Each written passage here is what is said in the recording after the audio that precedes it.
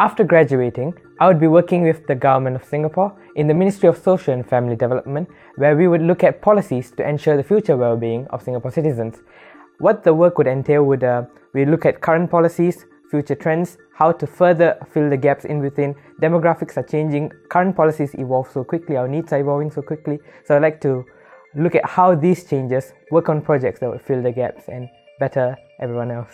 Social policy has been covering a wide range of depths, very contemporary issues. Even currently, we are learning about conservative changes in the policies of the Conservative government and how it will affect the future. Therefore, studying social policy would enable me to draw upon lessons from the different countries, from the different perspectives, and apply them back home, where I'd be able to draw lessons from here and appropriately utilize them in a manner that would benefit the citizens there. Currently, I'm able to learn very many different perspectives of social policy, where they are from, why they've happened, many examples. We even have an international comparison module which allows you to learn from the different perspectives and different ways social policy has evolved.